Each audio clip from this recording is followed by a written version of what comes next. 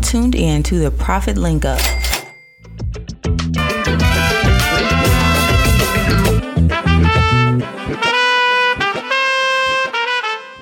Welcome to the Profit Link Up, your community connection to small businesses in the Memphis area. I'm John, along with Corey, and we're your hosts today. And our guest today is Corrine Knight of Grecian Gourmet. Welcome, Corrine. Hey. Well, what led you to establish the Grecian Gourmet?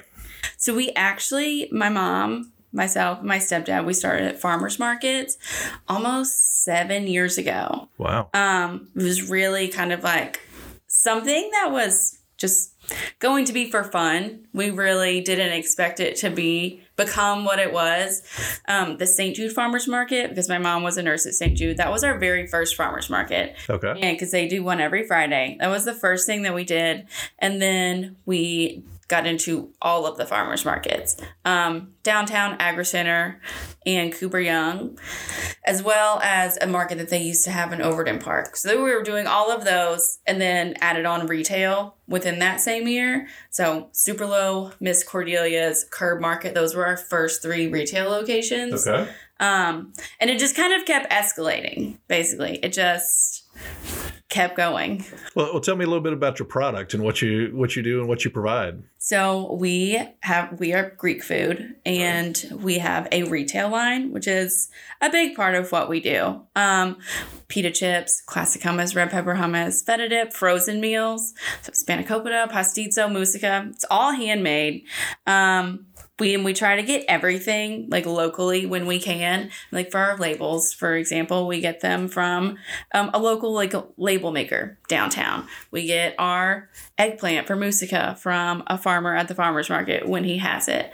And so it's like all those little pieces are really important to us. And I feel like it makes, the more that we're involved in that, it helps us as well, if that makes any sense. No, absolutely. Now, do you have Greek heritage, or does somebody in your family have Greek heritage? Yes, so these are actually all of my family recipes.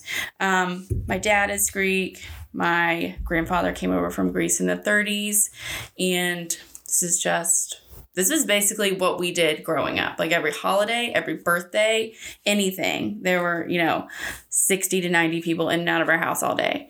I made my first baklava when I was like in elementary school. It was like, come on, let's figure it out. And it was just one of those things that, and even some of my friends I was close with, they're like, I didn't even realize that this was, and I was like, well, yeah, it was just tons of Greek people in and out of our house all day for any holiday, anything. So a full heritage of hospitality. Mm-hmm. Yes, very much so. This pretty much came natural to you. This is just second nature. A little bit, largely. It's just, I don't know. It's something that we've done for so long, and it was like for fun, and then it just escalated. Like it became a lot more than what we thought it would, a lot faster. That's usually how it goes. Yeah.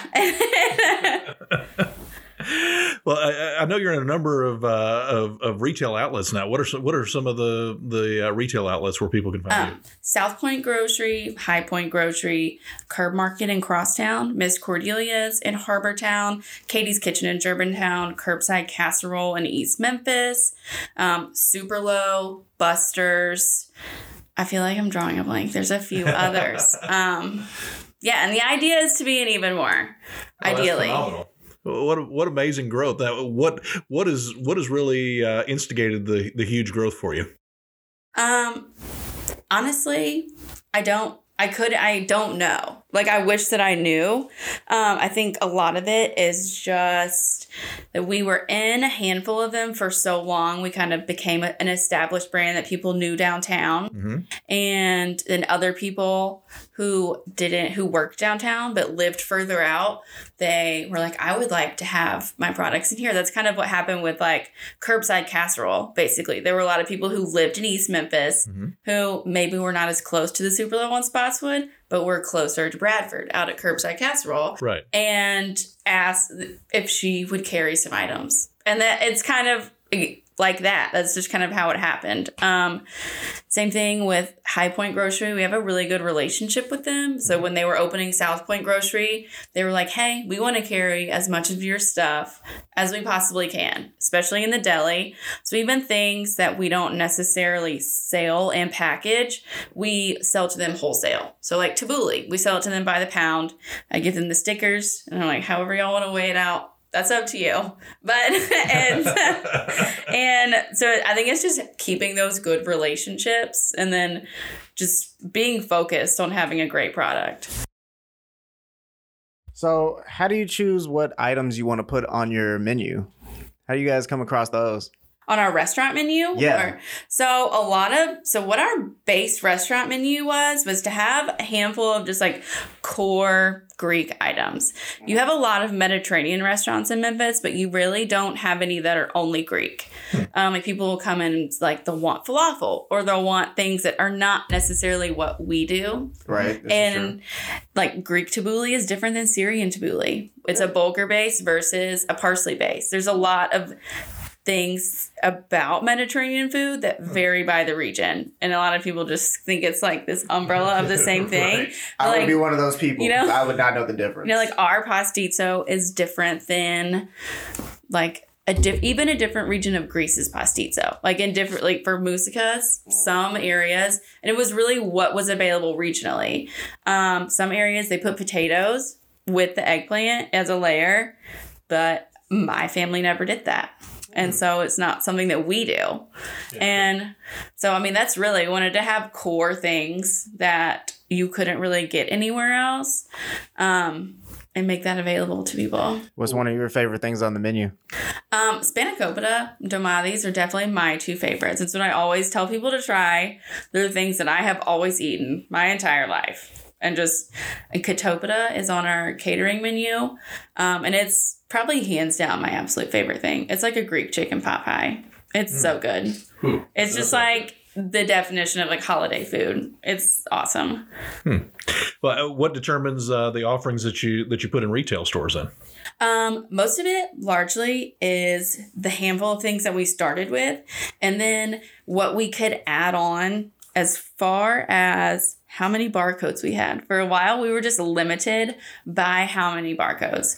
And so we picked the handful of things that we knew we could do the most, that we were already doing really well.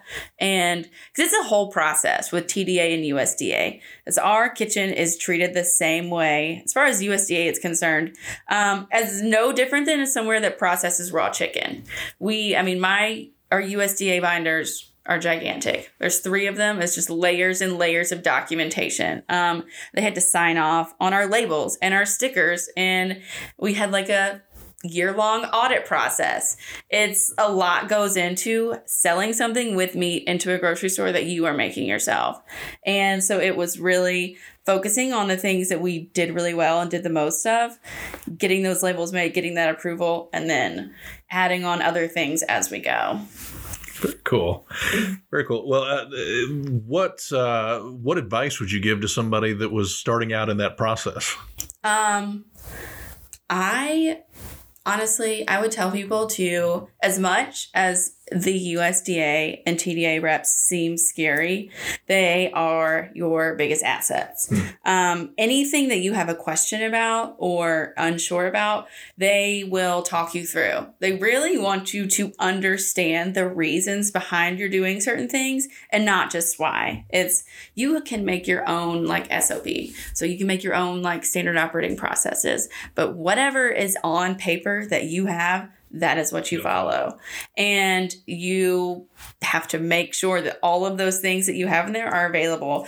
And I mean, our inspector, Mr. Wright, he was so helpful from start to finish. I probably would have been very confused without his help. Yeah, I think you're right. I think so many people feel like it's an adversarial relationship instead of to a certain degree, a partnership that they want to see you do well. They want you to do well. They want the public to have good options and healthily provided options. And they want to help you through. And there's a lot of programs out there that cost nothing. You don't need advisors or this sort of thing through there because the government will provide them for you. Oh, exactly. I mean, for TDA so Tennessee Department of Agriculture, if you want to start going down that route, that's everything that's not meat. That's everything else. Our inspector for our region, he's super nice. And he's like, hey, if you need extra kitchen space or you need help with this, or if you want to streamline your documentation process, here's this and these resources. And like you said, they're free. Like you just have to seek it out and kind of take the initiative on it. So I'm curious, at being in the restaurant industry the way that you are, what are some of like the challenges that you've faced so far, like that have just really been like knocking you down, and like what inspires you? How do you get back up when you've been knocked down? Because I know you have to fight those things. The biggest challenge, quite honestly, has been always balancing both of them and doing both of those things really well. We want the restaurant to be amazing and we want retail to be amazing. And probably the biggest thing that I have run into is since I have taken over, because like my stepdad, my mom and I, we were partners. Okay. And so we always had the three of us in some manner. When they stepped back and I took full ownership, it was just me. And it was this, like, am I making the right decisions? Is this the best thing? And we were in the middle of COVID. And so it was really hard to find somebody and train them and to know that they could be ready to manage, like to make them a second me, essentially, when things were so up and down and not in any way what we recognized our restaurant and business to be. So that was a really hard part. Always just trying to find that other person. And I didn't ever really find them. And because I will say, I have a very, I guess, high standard in how I want things to be. I'm very big on everything is exactly the same every single time. I want the hummus that you buy in our store to be the exact same hummus that you ate in this restaurant. The chips to be the same. It's all exactly the same. And any deviation in that just cannot happen. Well, you're a restaurant owner. I mean, that makes perfect sense. You know, you want that quality to be the same across the board. Yes. So, I mean, that tracks. But you took over during COVID? So, yeah. So I was pregnant 2020, August 2020, when I was like 6 months pregnant. My stepdad was like, hey, do you want to start this transition process now? We were always going to do it at 5 years, but we're like, let's do it at 4. And I was like, well, sure. I mean, what's one more thing at this point, you know? And I was like, it's fine. We can, let's do it. And so we started when I got back from maternity leave in April. They pretty much backed out entirely. And I took that half of, I guess, 2021 from April to December to really do it on my own. And then I was for real doing it on my own starting January of this year. You have a COVID baby. I do. I have a COVID baby. And he acts like a lot of other COVID babies. So what's it like trying to juggle between being super mom and super businesswoman and that sort of thing? How do you find the elusive balance, if there is any such thing? Well, there's just not. I mean, truthfully, I feel like if you are like doing really great in one area, you're probably not doing as well somewhere else. You can't give 100% to everything all the time. And that's when I had to like take a step back, and I made the decision last year to not do Sundays anymore. Okay. Because I was at the restaurant literally every single day. We're closed on Monday, but Monday is when we do most of our retail production. And so it's all of the pieces of everything. It's like people just saw us there or saw our stuff out, but it's like there are people who physically have to cut this bread and bake them and then bag these chips for them to be at the store to you. Yep. Someone has to label every single lid that goes on these take and bake containers. And it was all the little pieces. And we just slowly made, I guess, better lifestyle choices for ourselves. Kind of like tried to set some boundaries. Don't have very many boundaries at the moment. Basically living there. But we did make the decision to not be a restaurant anymore. We're really just going to focus on our retail and catering, which is a huge part of what we do. We have an offsite catering every Wednesday that at, I'm not allowed to say where it is. I wish I could, but they have like a very strict social media policy. But they have always been huge supporters of us. And when they asked if we would come to them because it's hard for their employees to leave campus, we were more than happy to do that. Especially when Wednesday is if you work downtown or are downtown in any way, you know that Wednesday is dead on downtown. Like, Wednesday downtown is dead. There's nobody there. That is the day everybody universally wants to work from home. So speaking of social media, I guess this is pretty much a good time to kind of, plug yourself. Like, where are you guys located? What's your social media? How do people find you? So right now we are on 412 South Main. We will be a restaurant down there until the end of November. So our last day as a restaurant on South Main will be the Wednesday before Thanksgiving. But we'll always keep everyone updated on our Instagram, which is at Grecian Gourmet, Instagram and Facebook. Our website is The Grecian Gourmet. And I always post everything there. I try to always keep everything up to date. Because when you can try to update Google or Yelp, but it doesn't. It doesn't, like, automatically. Right. People will say, oh, it said that you were open. It's like, well, I did that 2 days ago. Lag, yeah, there's a lag that I wish I could control, but I can't. But always our socials. The Grecian Gourmet is our website, and at Grecian Gourmet is for our Instagram and Facebook. Do you guys have a phone number for people to call just in case they came into... 901-249-6626 is our phone number. And then you can always email us, GrecianGourmet@gmail.com. I pretty much will always email you back within 30 minutes, just letting you know that I saw it. Might not deliver what you want at that moment, but I'm going to let you know that I saw it. Which is great, because that way people can always get in touch with you, especially if they come from out of town and actually want to try out something that's, from Memphis. They're like, oh my God, I can get Grecian food in Memphis? Hold up. This is where I got to go. Mm-hmm. Exactly. That's the idea. And it's been really great. I mean, we have been able to, before COVID, it was honestly, even though it was exhausting, it was really fun. And we had we had 16 employees, and you had, at any point in time, there were generally 10 to 8 people on shift. And if you've ever been into our restaurant, it's a small space. But it was like line out the door. People were getting their food and then just waiting for a seat to open up. And there was like, we could not do reservations for lunch. We would turn off all online ordering because there was just so much business. And it's hard to even describe it to people, like how it used to be, because it's just not that way anymore. And it just became kind of exhausting. It's so funny to think about the old ways of how we used to do things. Yes. It's almost like pre 9/11, how we used to just walk into an airport, just go to your flight. Things were fine. Oh, I know. It's funny you say that. Me and my brother were talking about that because my uncle lived in Boston. And so I would just fly by myself when I was like 7. And you think about it, you just like walk in, you have your little chaperone that's maybe with you, and you made it. I watch 90s movies, and I'm just like, God, they just don't even know. Right? It is. That's how it feels. It's just hard to describe to my newer employees just what it used to be like. And it's amazing how fast it shifts. Oh my God. Yes. Seriously. Yeah. Yeah, and the buying habits and that sort of thing. Bars are having an interesting challenge as people, when they were locked away for COVID, got out of the habit of drinking as much frequently because it wasn't a social activity anymore. And so now it's a bigger lean towards mocktails and this sort of thing than it used to be. And it's totally changed the revenue streams and the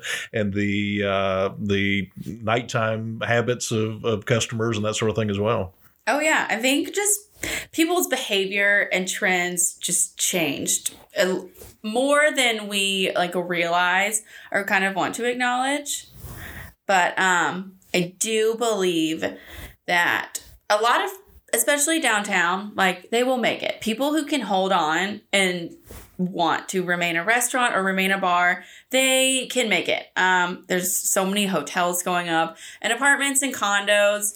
But for me, I just looked up and was like, do I want to do what I'm doing right now for another 5 years? Or do I want to take this opportunity to grow the retail side and have more of a life. I was kind of like, I'm creating life moments for everybody else and not having any of my own. And it's, you can't be everything to everybody. If we were just the restaurant, it would be completely different.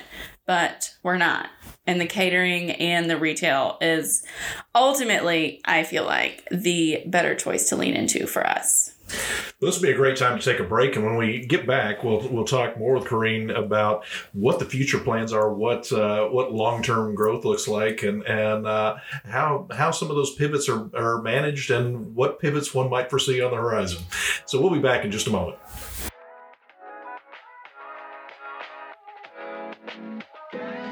Hey everybody, this is Corrine Knight of Grecian Gourmet. I want to give an amazing thank you to the Profit Link and the Profit Link Up for the opportunity to share myself, my story, and to spread the word of our business with our audience. If you want some good eats, come down to see us at 412 South Main and follow us on all of our social media platforms at Grecian Gourmet, which is on Facebook and Instagram. Our email is greciangourmet@gmail.com. Our website is thegreciangourmet.com, and our phone number is 901-249-6626. We look forward to serving you.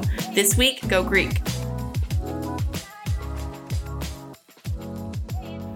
We're back with the Profit Link Up. We're here with Corrine Knight of Grecian Gourmet, and we'd like to pick up our conversation where we left off and kind of talk a little bit about growth and where you foresee your business going from here. Yeah. So we are really excited to grow into the larger retail market. Like I said earlier, I've joked for a long time that we didn't do all of this to only be in 14 stores locally. The idea is to grow into Whole Foods, Kroger, outside of Memphis, to places Jackson, Nashville, Oxford, have like better pairings with people that we already have good retail relationships with and grow on that. Also growing our catering. It's a big part of what we do. We would love to continue and do more of that. So at what point would you have to consider a co-packer then? I would probably look at a co-packer once we get bigger, I would say. But I really want to, for these next 5 years, keep it as local as I possibly can. Sure. A lot of the co-packers are outside of Memphis. Right. And so I just want to keep it all as local as I can for the time being. Well, it sounds like you're such a stickler for quality too. Yes, and that as well. That it's hard to be able to pass that baton on to somebody else and trust them to put the same love and care into it that you do. Yes, very much so. So you envision it growing like that. What percentage of your business would you say is catering right now? Roughly 30% of our business is catering. Okay. It's not a side that, and I will be the first to admit that we do not market that well. We don't. A lot of like what we do is word of mouth or just standing caterings. Mm-hmm.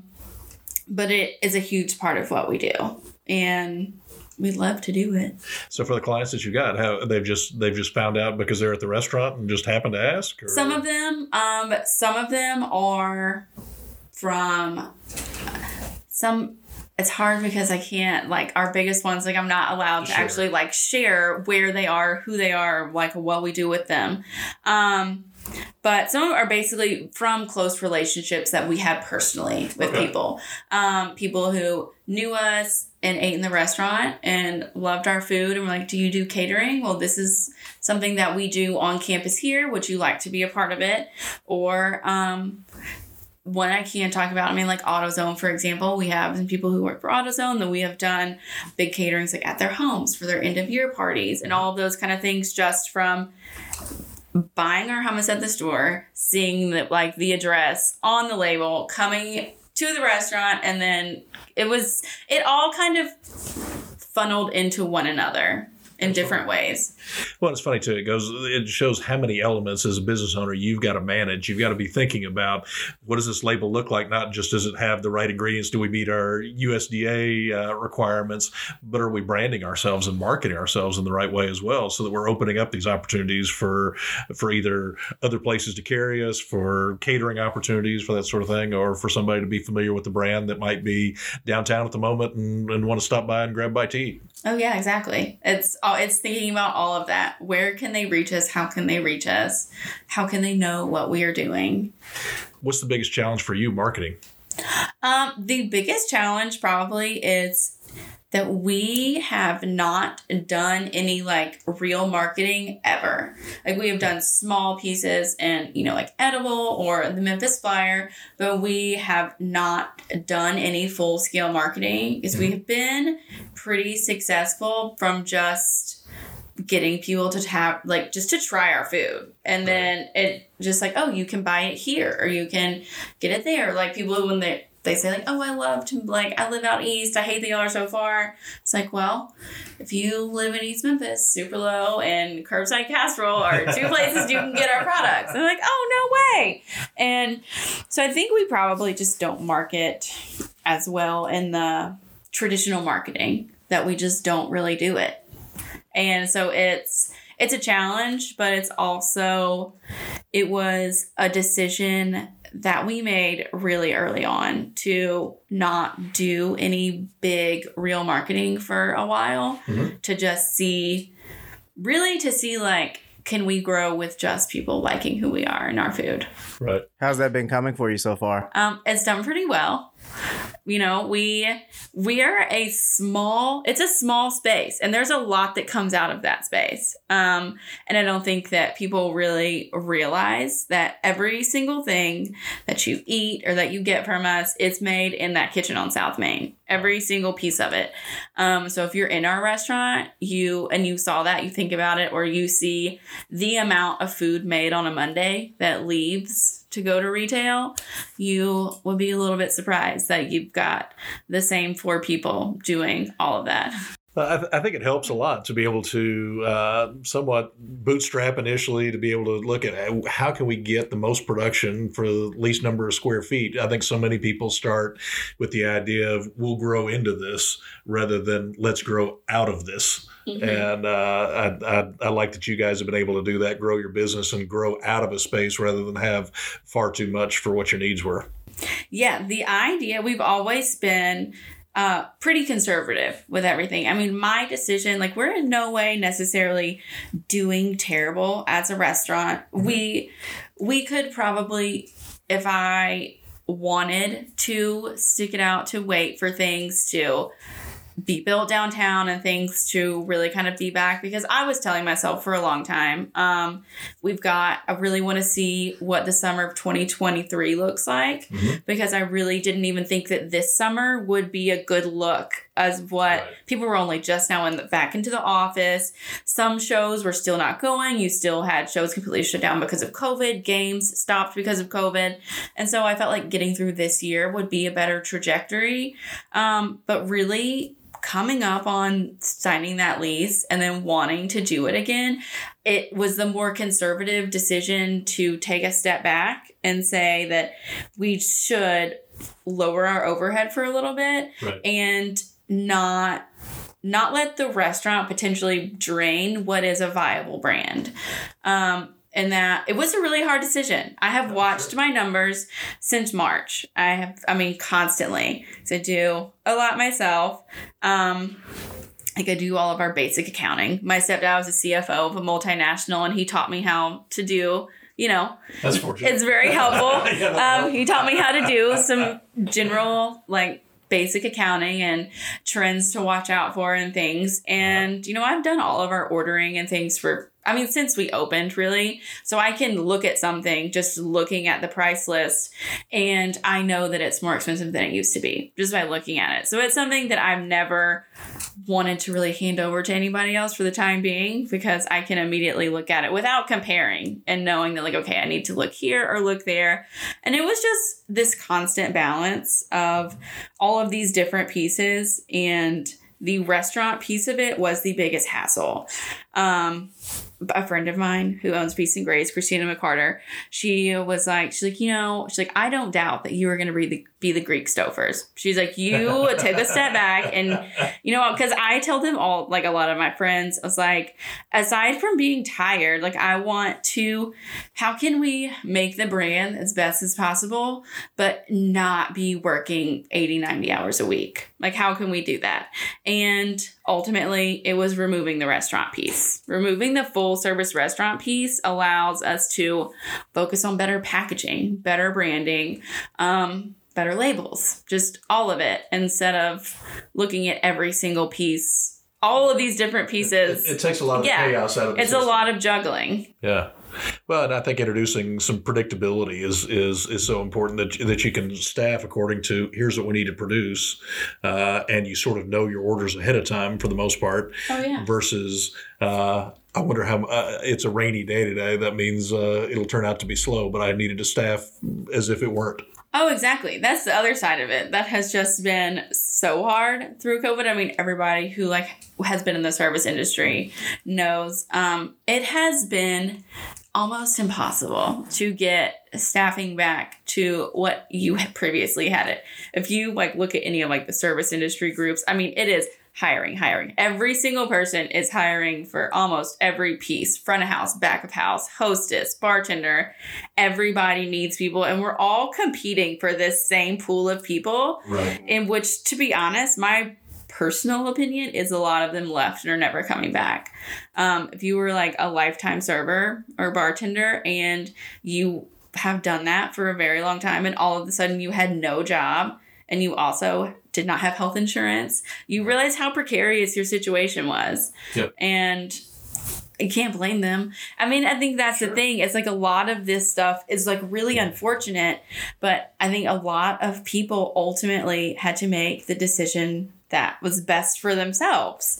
And we're in the same boat. Chances to get off the gerbil wheel, if you will. Oh, yeah. I mean, to a certain degree. And for both the workers and sometimes the owners, too, to sort of say, okay, I've been doing this because this is what we do. Mm-hmm. Is this what, but it was sort of time to reflect. Is this what we should be doing? Exactly. This is what we do, but it's what we should be doing. I think that is a really good way to put it. I mean, because obviously our lunch is not what it used to be, but I cannot blame people who live further out close to where I live, because I live in Eads, and so I know what days we're going to be busy by the traffic when I'm getting on 385, and I can't blame people who were having to get up at 4 to because I understand, because I do a lot of this, getting up, going to the gym, come back, or go to the gym or go run, whatever, come back, get your kids ready, get your kids and yourself ready, get them to school, and then be downtown by 8:30. Do all of that.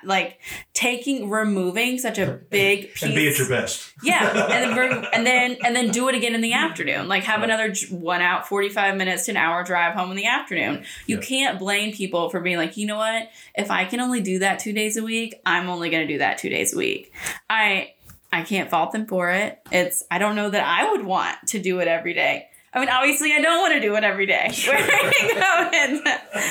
So with all of these challenges, because my God, you have been fighting the gamut, lady. What inspires you to keep going when you get knocked down like this? It's so many things you have to fight through. What keeps you going? I think really is I don't see it as an option to not. More than anything, it's just not an option to give up or not do it. I have 2 little boys, and they both, aside from they love this food. For my oldest, he has known his whole life. It's just what he's known. It's me doing this. And they, just them, my family, and just that there truly is no other option than to make it work and build it. And so I just want to do it even better than what we have been. Classic Greek stoicism and love of family. Yeah. Yeah. I love it. Where do you see yourself in the company in 10 years? Ideally, we are a lot bigger than where we are. We are in a lot more grocery stores, bigger chains, but also still a really big part of the fabric of Memphis. ideally, I would, if we ever have to go to like big full scale production, I always want to keep that in this city. Like, I don't ever want to have like a packer in Nashville or have something made. It's this, I want to keep it as close as possible, but I also want to build something amazing. Cool. Well, that sort of leads us to where we typically shore up with everybody, which is what makes the Grecian Gourmet uniquely Memphis? I would say just who we are. Honestly, we are all about myself and my husband. We were born and raised in this city. All of these recipes are family recipes. And we have like a big dedication to this local economy. And I think that's it. I love that. No, I think it is. I think it's, again, family seems to be a theme as we talked even before the podcast started and running straight through. It's family, it's hospitality, and it's an expansion of family. It's not just the inner nucleus of your family, which is obviously nearest and dearest to your heart, but you see family as an extension. You see the community you serve, the customers who come in as family as well. Oh, exactly. We always joke that everyone who came into the restaurant or bought our products got like a piece of our home because our menu and everything is so tight. Every single thing that people purchase is something that we just made at our house growing up. So Cool. I love it. So it's basically like we're getting a little piece of your home every time we take a bite. exactly. We're part of the family. Absolutely. That's what makes us uniquely Memphis. We're all together. Yeah. It's a community. Very cool. We want to thank our guest, Green Knight of Grecian Gourmet. Visit Grecian Gourmet for the best Greek food in Memphis, located at 412 South Main Street, Memphis, Tennessee, 38103. Are available on Uber Eats, Grubhub, and also available in a number of retail locations that will be expanding moment by moment, we hope. That is the idea, we hope. Well, thank you so much for joining us. Thank y'all.